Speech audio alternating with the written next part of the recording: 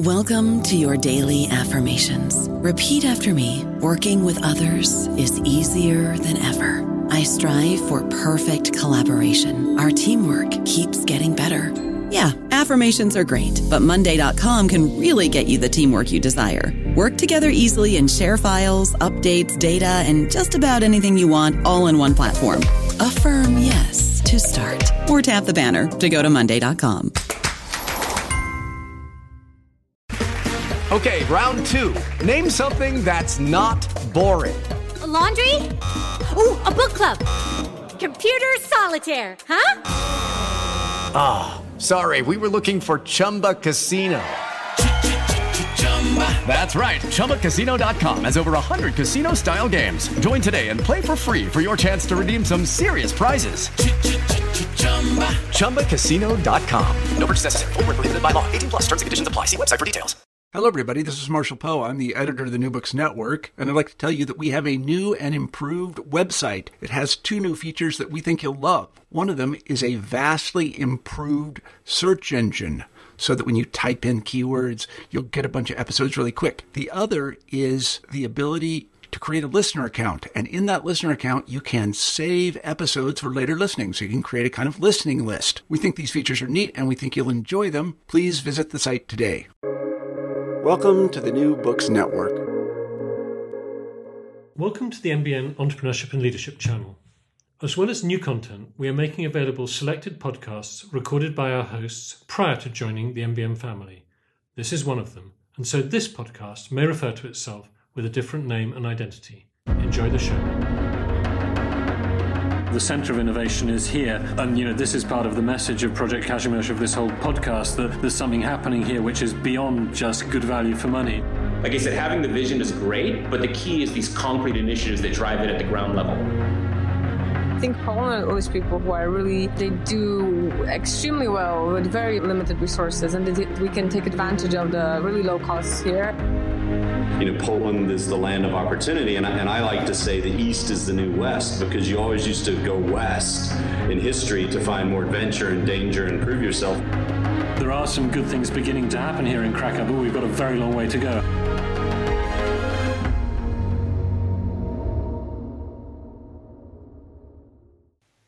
Good afternoon, good morning, good evening, good night, whatever time of day it is, Project Kazimierz listeners. Today I've got a very interesting guest with us here on Project Kazimierz, which is Jeff Kirschner, who's the founder of Literati. I first came across Jeff a few days ago at TEDx Warsaw, where his TED Fellowship talk was given as one of the talks showed alongside all the live talks at TEDx Warsaw.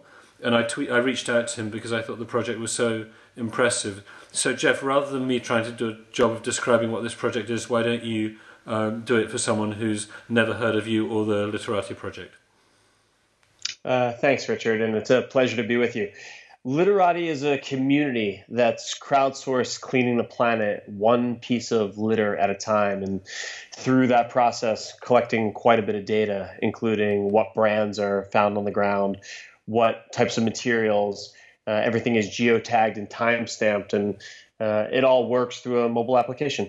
And together we're not only creating a much cleaner planet, but creating a database that's being used by people all over the world. Okay, I'm obviously going to be going into the process of Literati and how it works in a bit more depth later in the conversation. But could you tell us a bit about your background? What were you doing before you got involved in this project? Because part of the point of this podcast is what we call the entrepreneurial journey, giving people a chance to get to know you. So, did you always have the idea of launching a project that would have a global impact, or did it come out of the blue? What were you thinking of doing when you were younger, and how did you end up doing this?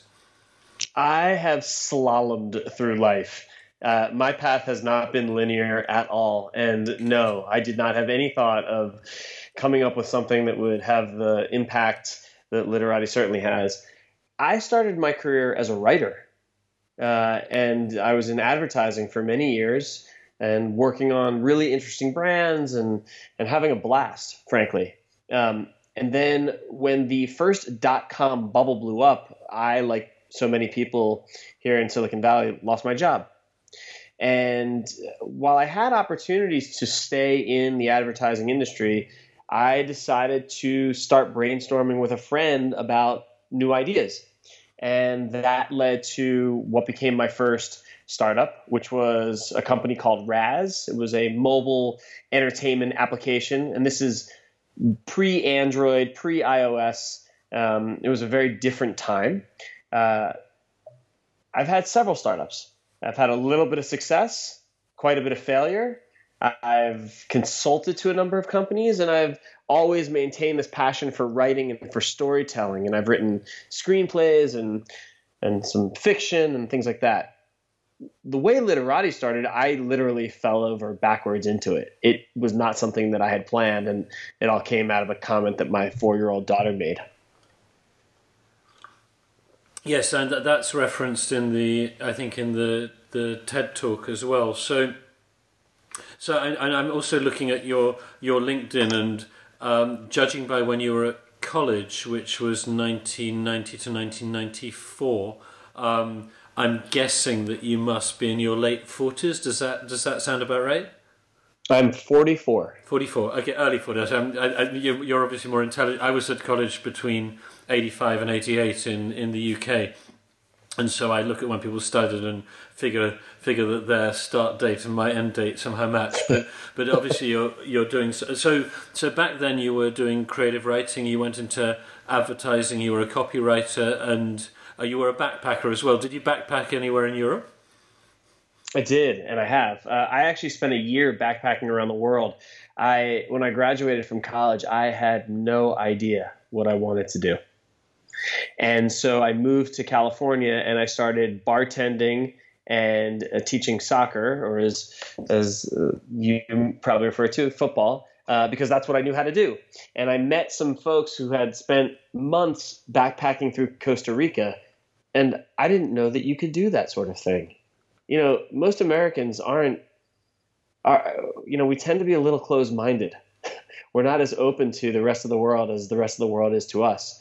And these folks inspired me to, go see the world. And so I packed up a pack and took off for what ended up being 365 days, actually, although not by design. And my only criteria was to stay as far away from the beaten path as I possibly could. Yes, I've spent a lot of time backpacking through Europe, places like Spain and France and the UK.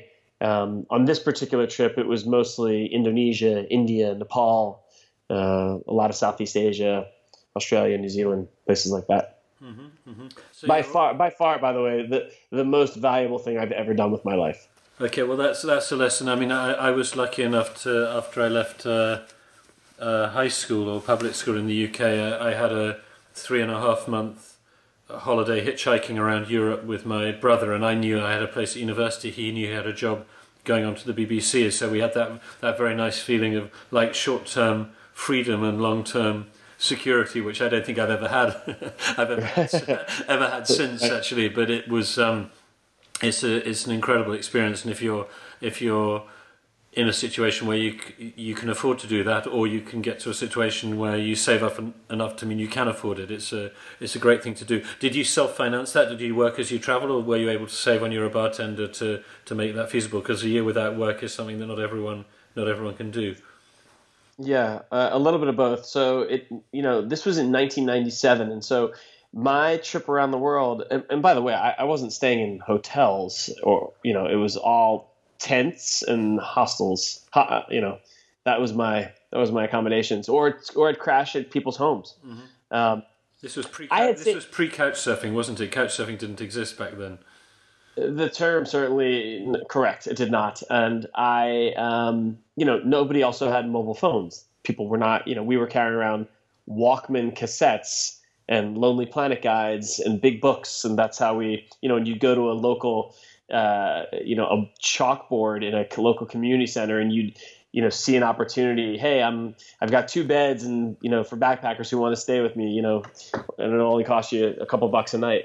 I had saved up a bunch of money from bartending, and then I worked along the way at Times, But frankly, my trip around the world, cost me about $10,000 for the entire year.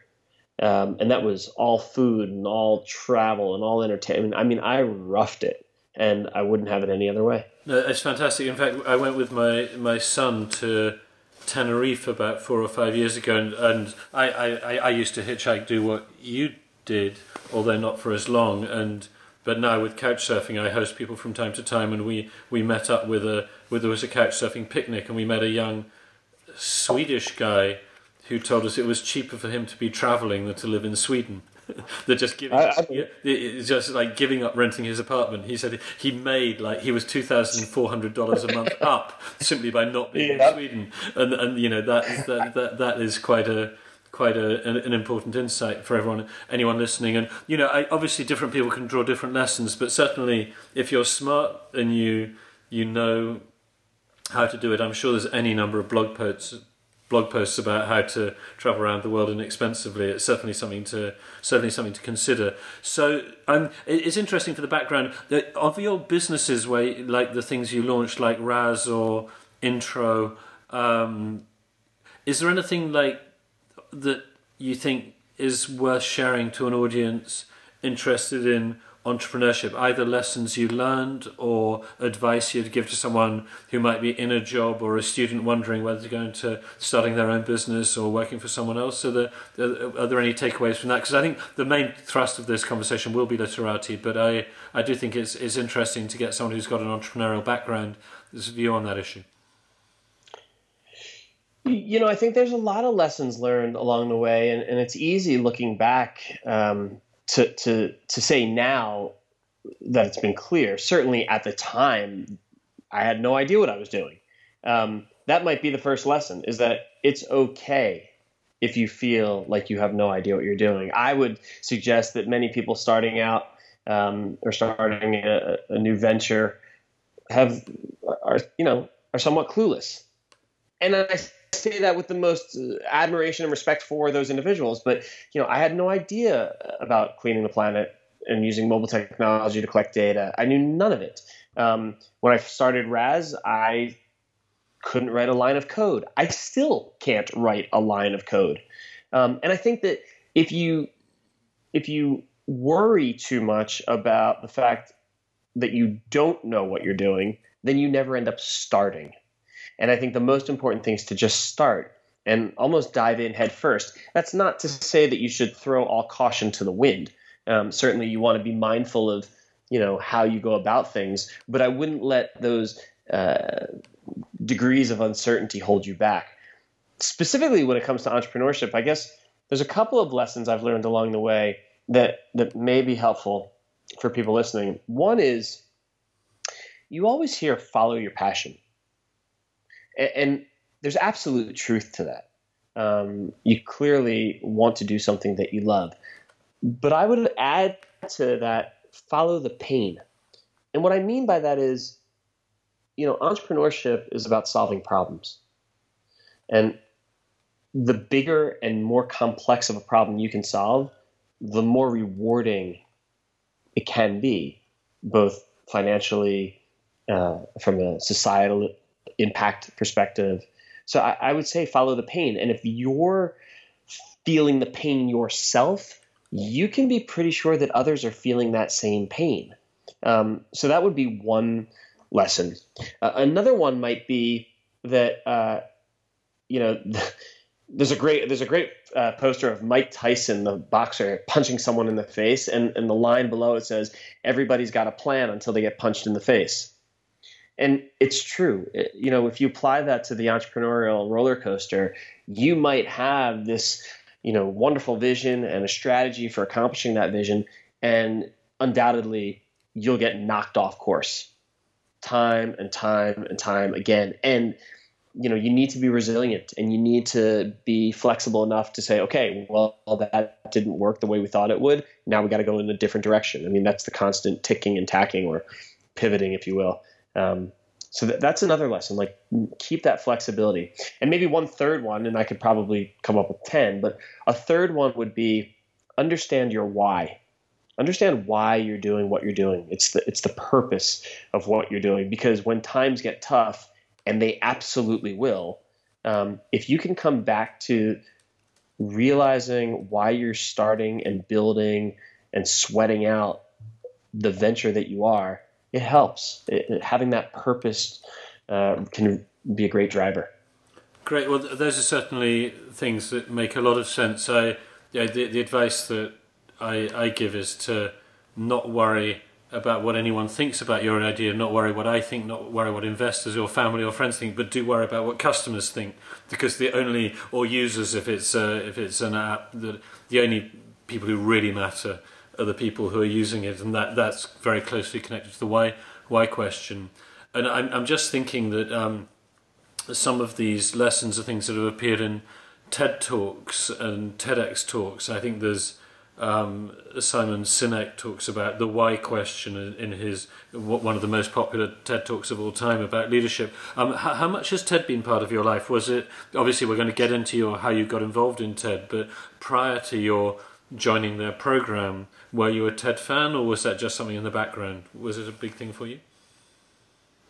I would not say it was a big thing, although I was certainly a fan, and I've always admired, the community that they've built and the stage that they've built. What that organization has accomplished in, frankly, not that long of a time is truly remarkable.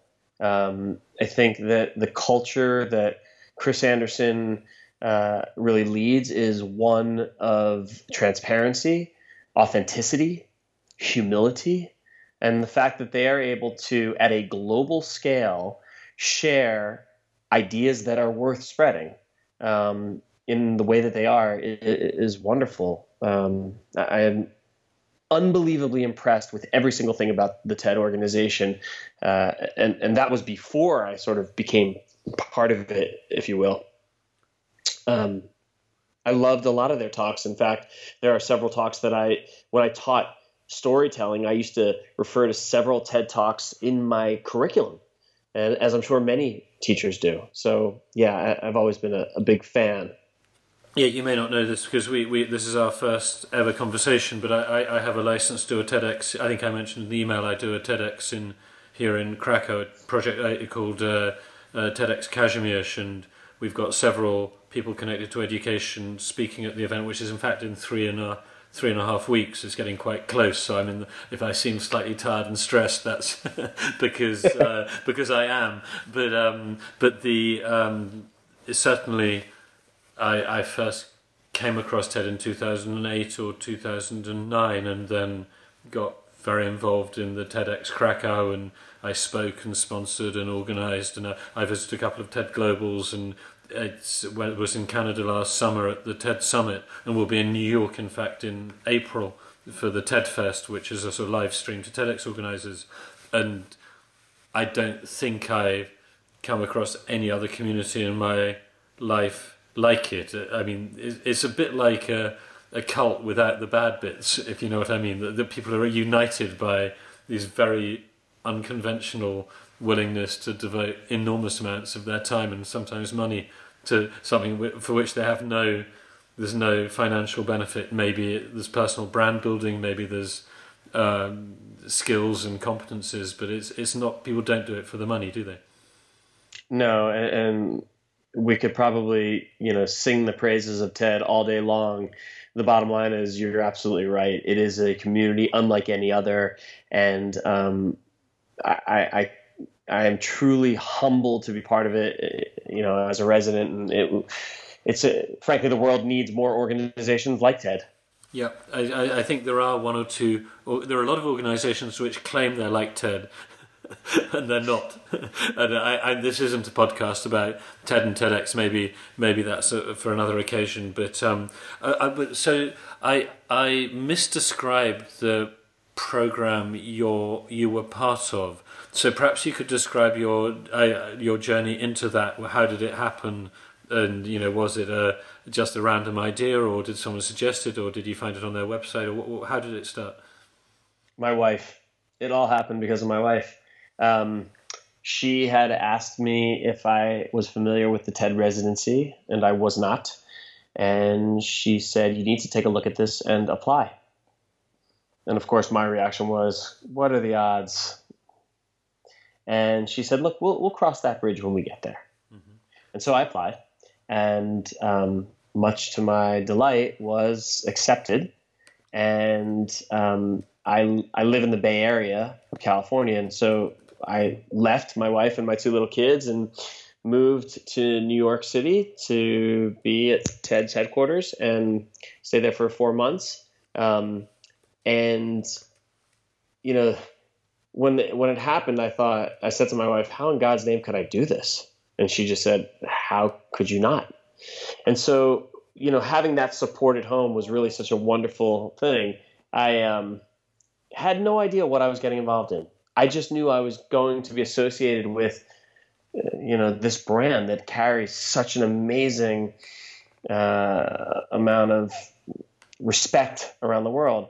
And the TED residency was an opportunity to spend time working on Literati and be surrounded by, in my case, 19 other residents from around the world, all of whom were working on the most interesting things. And, it was an incredibly diverse group of people working on a really incredibly diverse areas of subject matter. The one thing that everybody has in common is we are all given an opportunity to deliver a talk at the end. And, the TED network is so vast and so incredible that the doors that are opened are like nothing I've ever seen. And the support, you can imagine, the people at TED, I get asked this all the time. What was the experience like? And here's how I describe it. Imagine 200 people. That's about how big the organization is. Imagine 200 people who just really care. And they dream really big. Like, imagine being surrounded by those people every single day. And imagine trying to take your one idea and have the support of all these other people who are willing to help and guide and open doors. And it's an unusual opportunity, and one that I am incredibly grateful to have had, and am thrilled to be part of going forward. I don't know about you, but I'm very busy and I don't have a lot of time to cook. That's why I subscribe to Factor. Eating better is easy with Factor's delicious, ready-to-eat meals. Every fresh, never frozen meal is chef-crafted, dietitian approved, and ready to go in just 2 minutes. You'll have over 35 different options to choose from every week, including Calorie Smart, Protein Plus, and Keto. These are 2-minute meals. Factor meals are ready to eat and heat, so there's no prepping, cooking, or cleanup needed. They're flexible for your schedule. Get as much or as little as you need by choosing your meals every week. Factor is the perfect solution if you're looking for fast, premium options with no cooking required. Sign up and save. We've done the math, and this is important. Factor is less expensive than takeout, and every meal is dietitian approved to be nutritious and delicious. Head to factormeals.com/NBN50 and use code NBN50 to get 50% off. That's code NBN50 at factormeals.com/NBN50 to get 50% off. That's really interesting. Could you describe the recruitment process? Just earlier today, one of my speakers runs a big corporate social responsibility project, and she got a scholarship into a British school and then to Cambridge University and the European College of Bruges. And one of the things that her talk is about is how she applies the attention to recruitment, the attention to onboarding the right people that she learned going through these very demanding programs in Poland and the UK to the program she runs for school kids now. So they have an 8-stage process through which, of increasing levels of difficulty, through which people who want to get into their programs, their scholarship programs, have to go through. What was it like what was the process like for getting the TED residency? Of course, we'll post a link back to the TED residency program for anyone listening in the show notes, as well as the ones you sent me. But just what were the main features of it? Well, there was an online application that was fairly simple and straightforward, and it was essentially, tell us who you are, tell us about your idea, and tell us what you think the TED residency can offer you. I mean, it was in that regard very straightforward. Once those applications were submitted, and that included a short 60-second video that you literally can hold up an iPhone and produce. Then there were the interviews. So for me, mine was done via web chat, and I was interviewed by the two directors of the program, and it's just a get to know you conversation. I think it's them determining, is this the kind of individual who we would want to be not only supporting in his or her idea and what they're trying to do in the world, but also how might this individual fit in with the others. And so to the extent that somebody can get that sense from an interview, that's what happens. And that was it. It wasn't painful. It wasn't arduous. It was actually really delightful. Granted, I'm a little bit biased, but we're talking to someone who came out on top, right? This is like history written by the winners, right? Right, which is not a good way to write history, I think, because a lot more can be learned from the losers and where things went wrong. But I think it falls right in alignment with that brand, right? Everything they do, from top to bottom, has this feeling of authenticity and transparency and a sense of familiarity. Great. That's really interesting. So it's actually quite, what is that? It's not very, very detailed, but it's thorough, and they obviously made a good choice. So obviously, it sounds like you'd already started Literati at the time you got in touch with them. It wasn't like something you launched. It wasn't.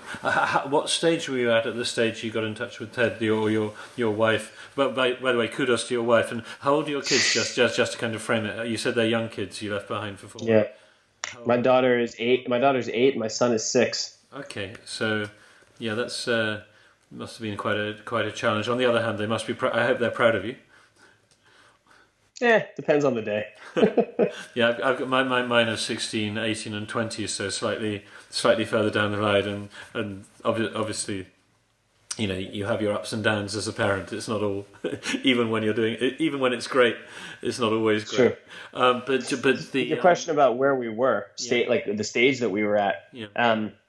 It's interesting. I think most entrepreneurs will agree that there's never sort of like delineated stages, right? It's much more fuzzy because it's all a blur in some ways. So we had, started building this community. We had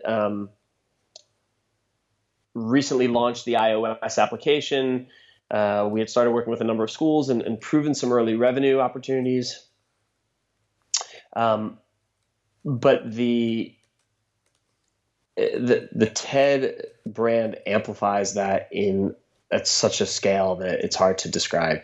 Once the Literati talk was featured, things changed dramatically. And it's been an overwhelmingly wonderful thing to be part of. And, my belief is that we have at Literati struck an emotional chord with people around the world, which is wonderful. And now it's time for us to get down and do the work. Okay, so drilling into the detail, because I didn't know this before, so when you had the idea, obviously to develop an iOS app living in America involves, and you're not a coder yourself, involves some serious dollars to finance it, right? So did you raise, what was your idea of the business model? Because I am not actually aware, it's not that obvious from the website what the monetization is. So if you could talk about how much money and time did you have to invest, and how did you perceive getting it back, and what actually happened? Yeah, so there's a couple of questions there. The first was around developing the iOS model and the necessary dollars to make that happen. Yeah. So I'm going to push back a little there. I don't think it's always necessary to have money to get things done. And in our case, it hasn't been. Okay. So our team, which is 5 of us, none of the team at the moment was being compensated. Okay. Everybody got involved because they believed in the why. Okay. Right? It really is. That Simon Sinek video is tremendous because I think it teaches people to really pay attention to the brands that are showing you why they do what they do and not telling you how or what. So we were able to, convince and in some I guess convince and cajole people to get involved. That said, that's not the way to run a startup, right? At some point, you reach a level where you need to raise capital to put together a full-time team so that you can build out the technology and the infrastructure and find the product market fit and do the things you want to do. The second question you asked was about the business model. So it's early for us. And so I can't sit here and tell you with 100% clarity what the sustainable model going forward is. That being said, we've been able to generate revenue and it's come from the data. And frankly, we think that that's probably where the long-term opportunity exists.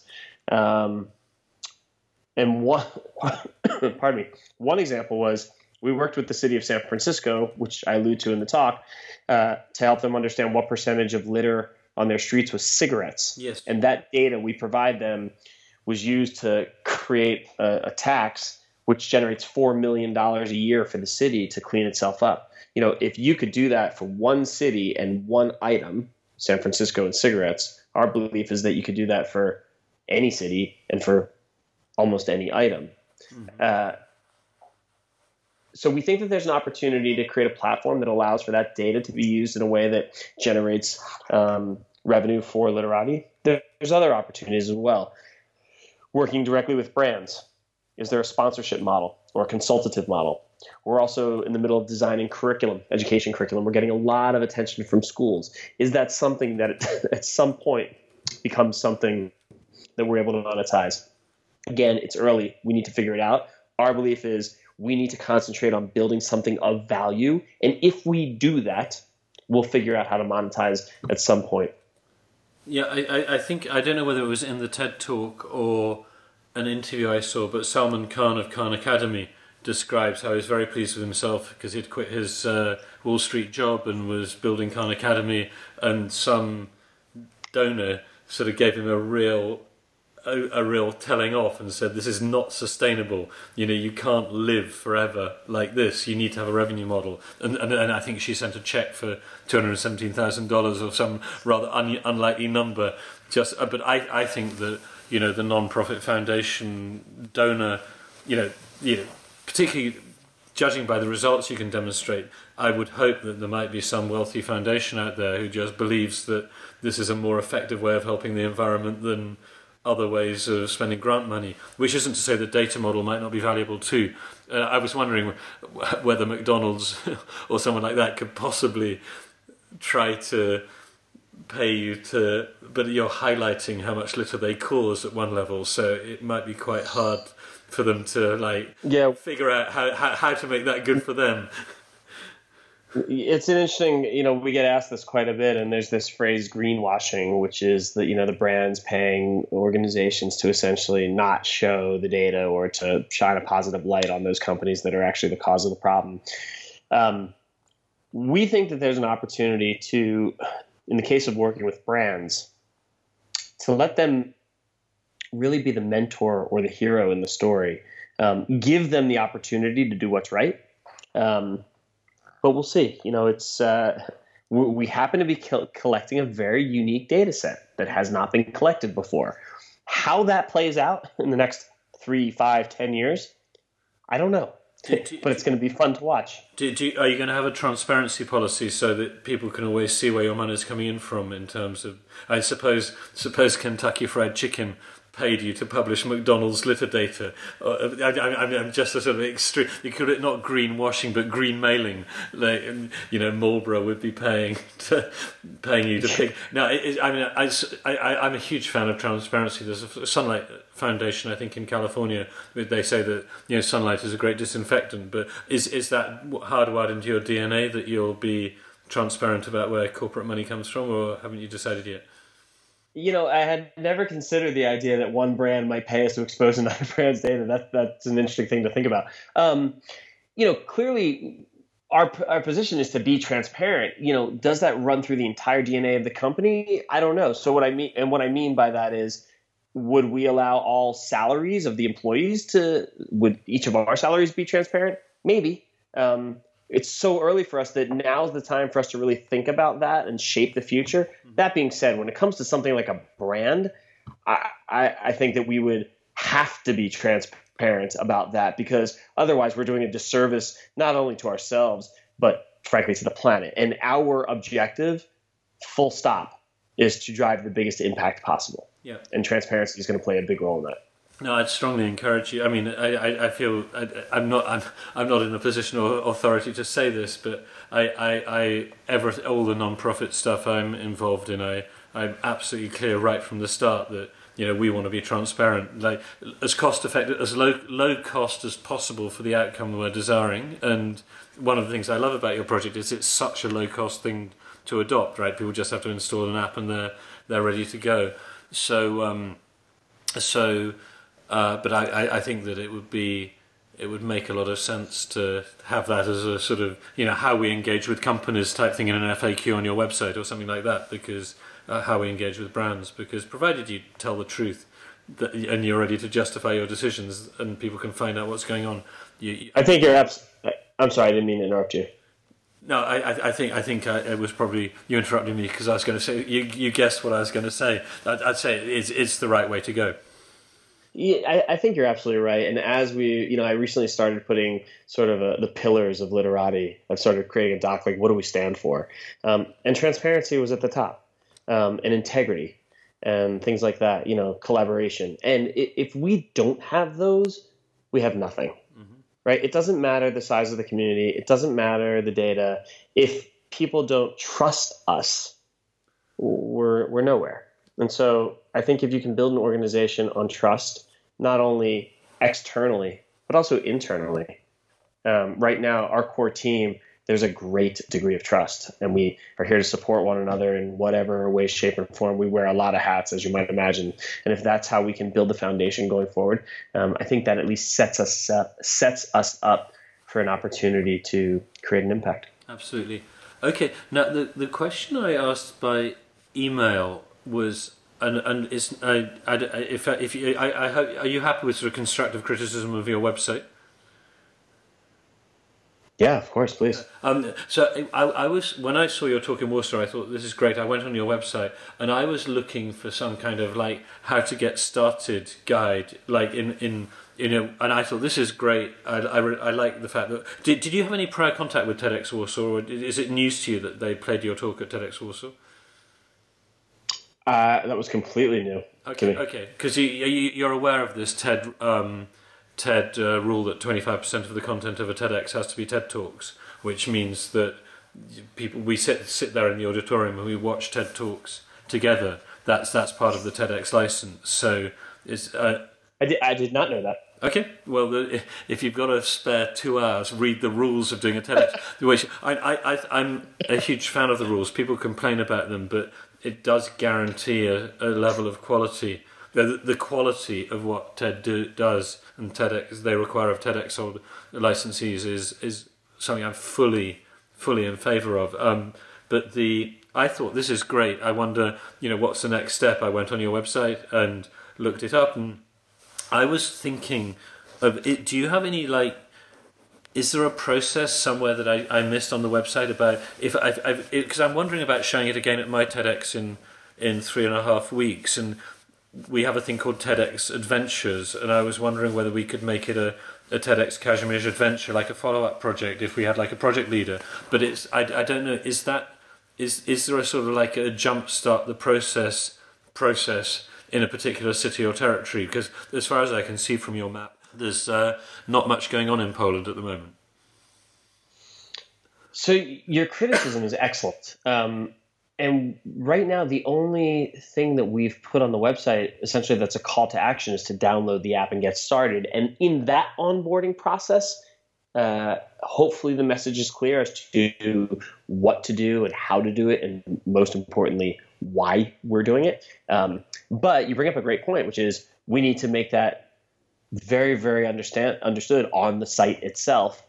We have received quite a number of requests from people all over the world who want to be ambassadors and to get Literati started in their communities. So we're in the process of creating that material, but you've given me sort of the motivation to speed that up and at least put something on the site that's a little bit more clear, concise, and compelling.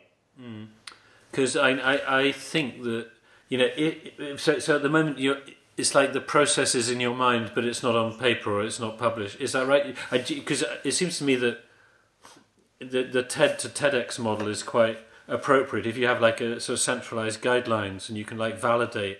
And I'm involved in something called the School in the Cloud, which is another a wonderful TED project. Professor Mitra, are you aware of this? Where they teach kids over the internet.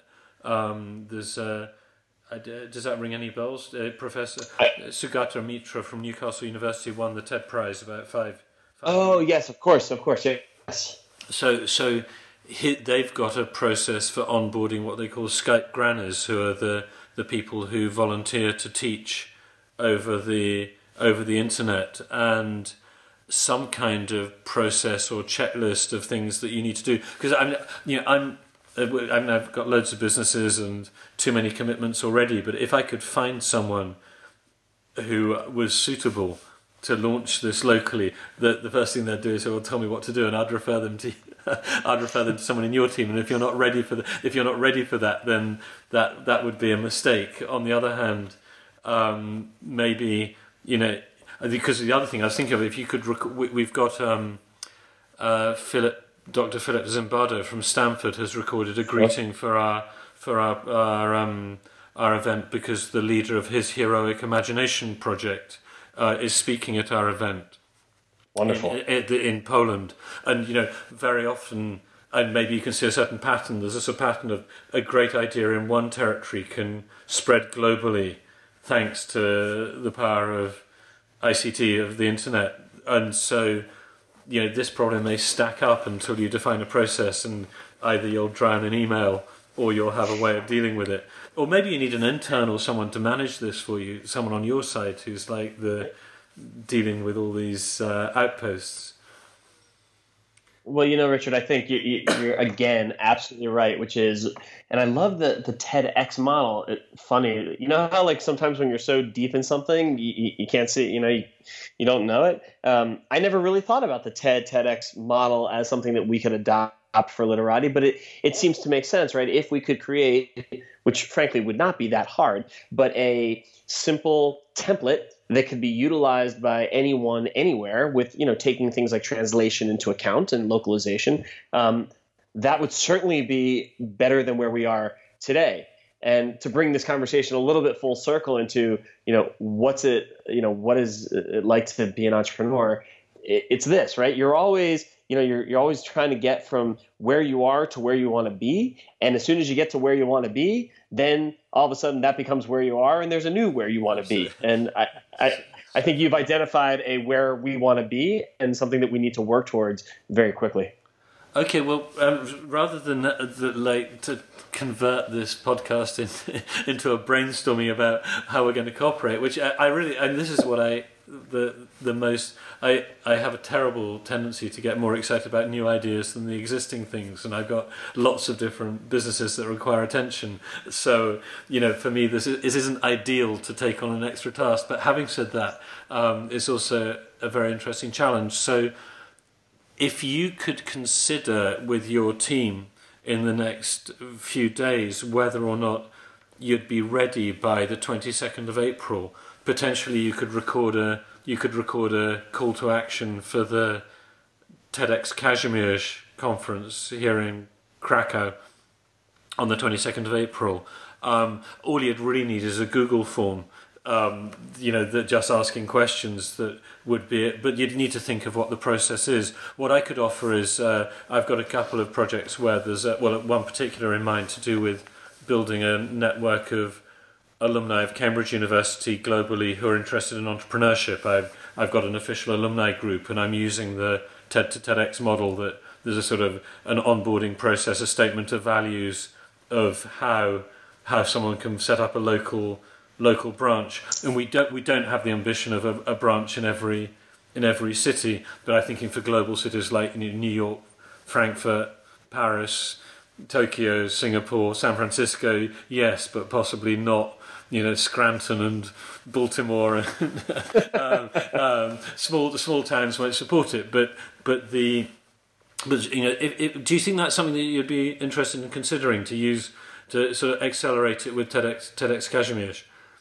Absolutely, we'd be honored. Okay, well, I'm honoured that we're having this conversation, so we can praise each other a bit, but the purpose is great. And okay, well, I think from my point of view, this isn't a typical podcast because I'm not usually like having action items and next steps coming out of the conversation. But I'm just thinking if there's anything else that would be sensible to share with our listeners. I'll tell you what would be interesting. If you sort of, obviously you're in a dynamic and very exciting sort of, I wouldn't call it necessarily explosive growth, but a high growth phase of your project.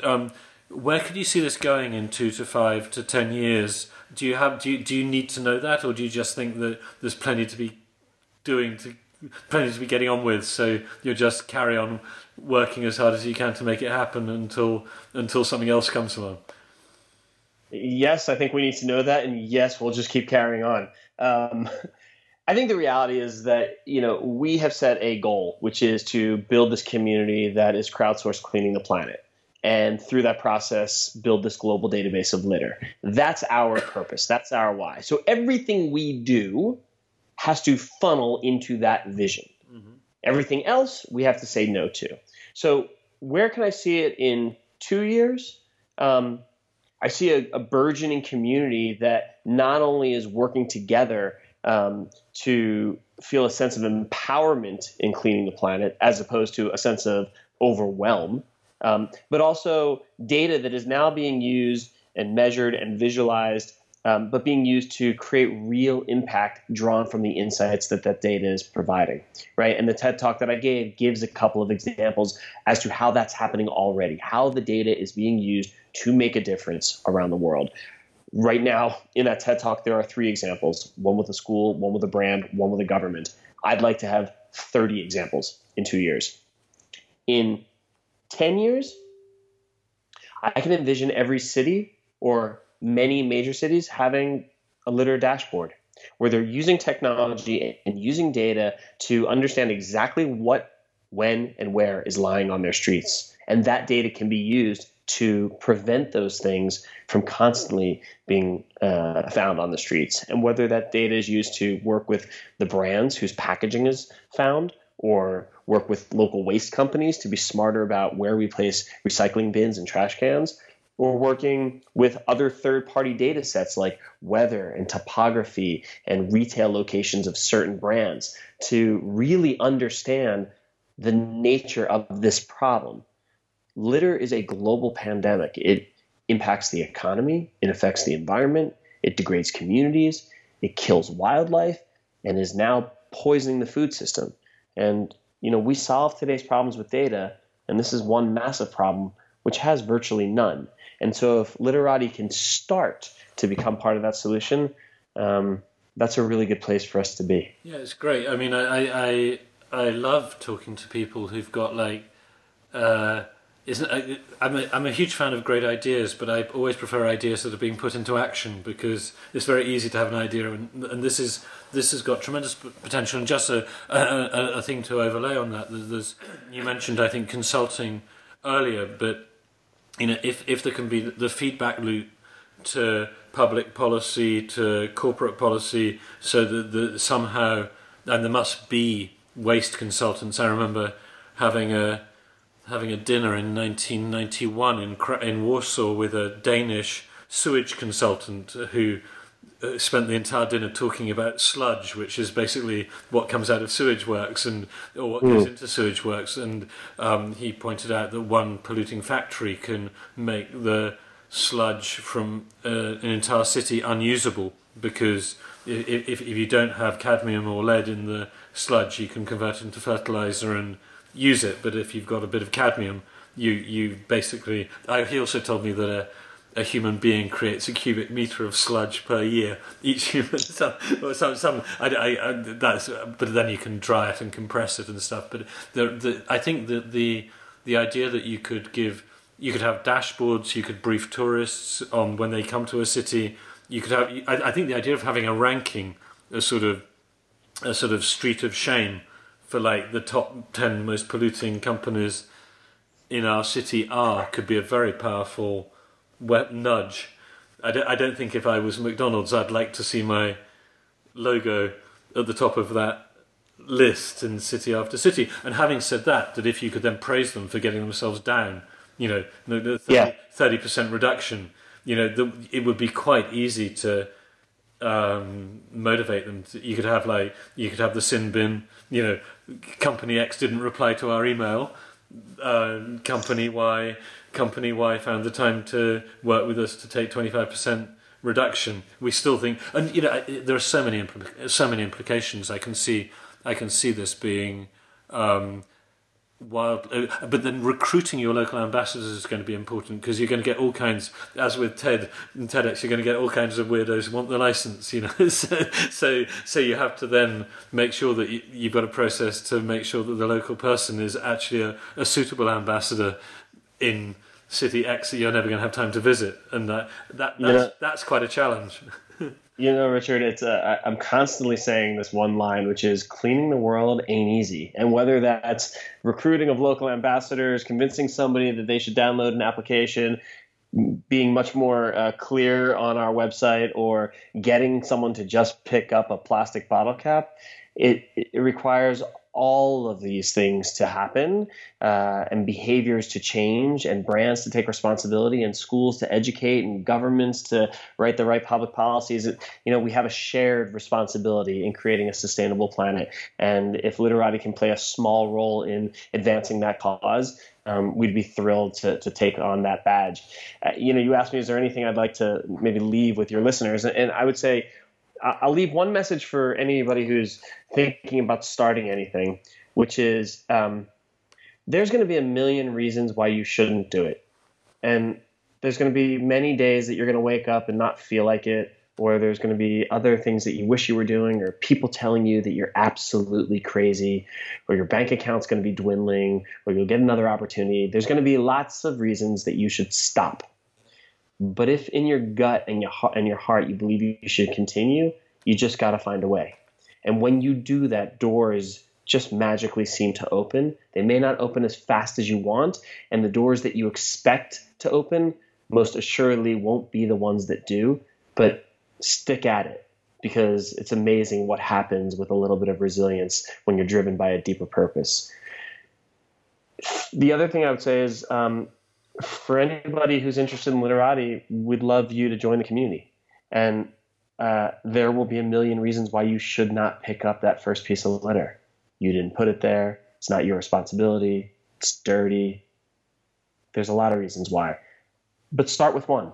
And if you think that one's okay, continue from there. And we're here to help. And we hope to build a really wonderful community going forward. Yeah, it's a fantastic closing message. And while you were describing that, I was thinking it might not be a bad idea to say to anyone who wants to be an ambassador, the first thing you've got to do is pick up 100 pieces of litter, because sometimes we get this in the TEDx team, that people want to come in onto an important role, like selecting the speakers, and they say, well, I'm too important to put up a poster.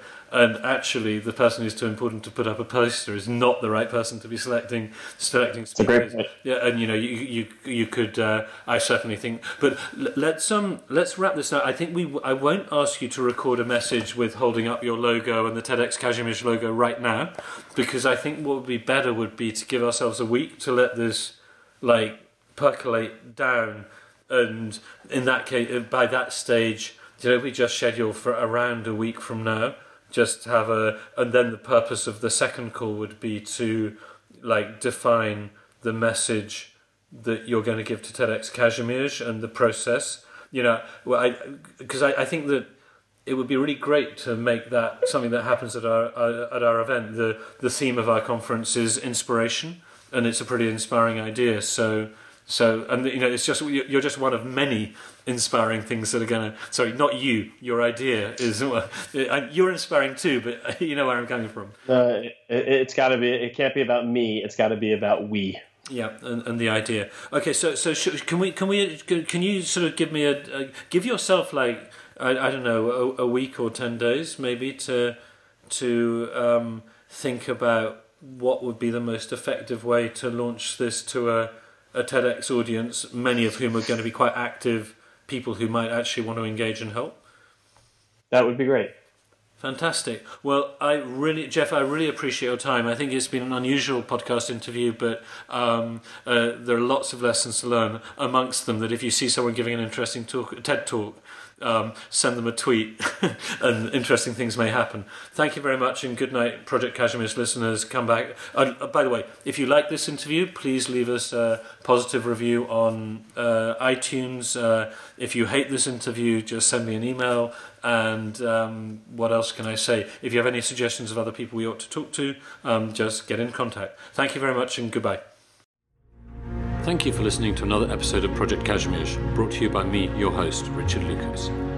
If you enjoyed listening, check out additional podcasts on our webpage, projectkashmir.com, or on iTunes, where you can also subscribe so you never miss an episode, and also leave us a 5-star review if you feel like it. We welcome feedback and suggestions of new interviewees, whether as comments on projectkashmir.com or via our page on Facebook. This podcast was produced by Adam Zuber, with audio editing by Juan Wally. Thank you again for listening.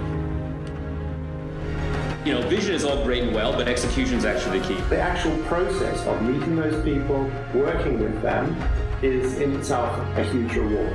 Interaction between the university and the business high-tech community is absolutely fundamental. Diversity creates a healthy ecosystem, and I think that I'm seeing more and more that diversity. It's not just about individuals, but about new individuals. It's about, new initiatives. Sometimes they overlap with each other. Sometimes they might be cannibalizing each other. But the reality is that you want to have as many as possible, because that accelerates the big picture. We're not going to have everyone in the world here, and in this connected world, we don't need everyone here. But the artists and the designers, the creatives, they're very much part of what we've got and what we need. So if you're listening again somewhere else in the world and you feel you're looking for a place where your creative juices will run, then this city is certainly a place where you can find yourself. And I think you can make history in Poland. I think you can be part of something much bigger than you could be a part of in the United States right now. Not just from going out to San Francisco to make Silicon Valley richer, but making a new part of the world grow at a much faster rate, be a much bigger part of that community, and making it wealthy, not just for wealth's sake, but for a purpose, which is to make that country's government stronger.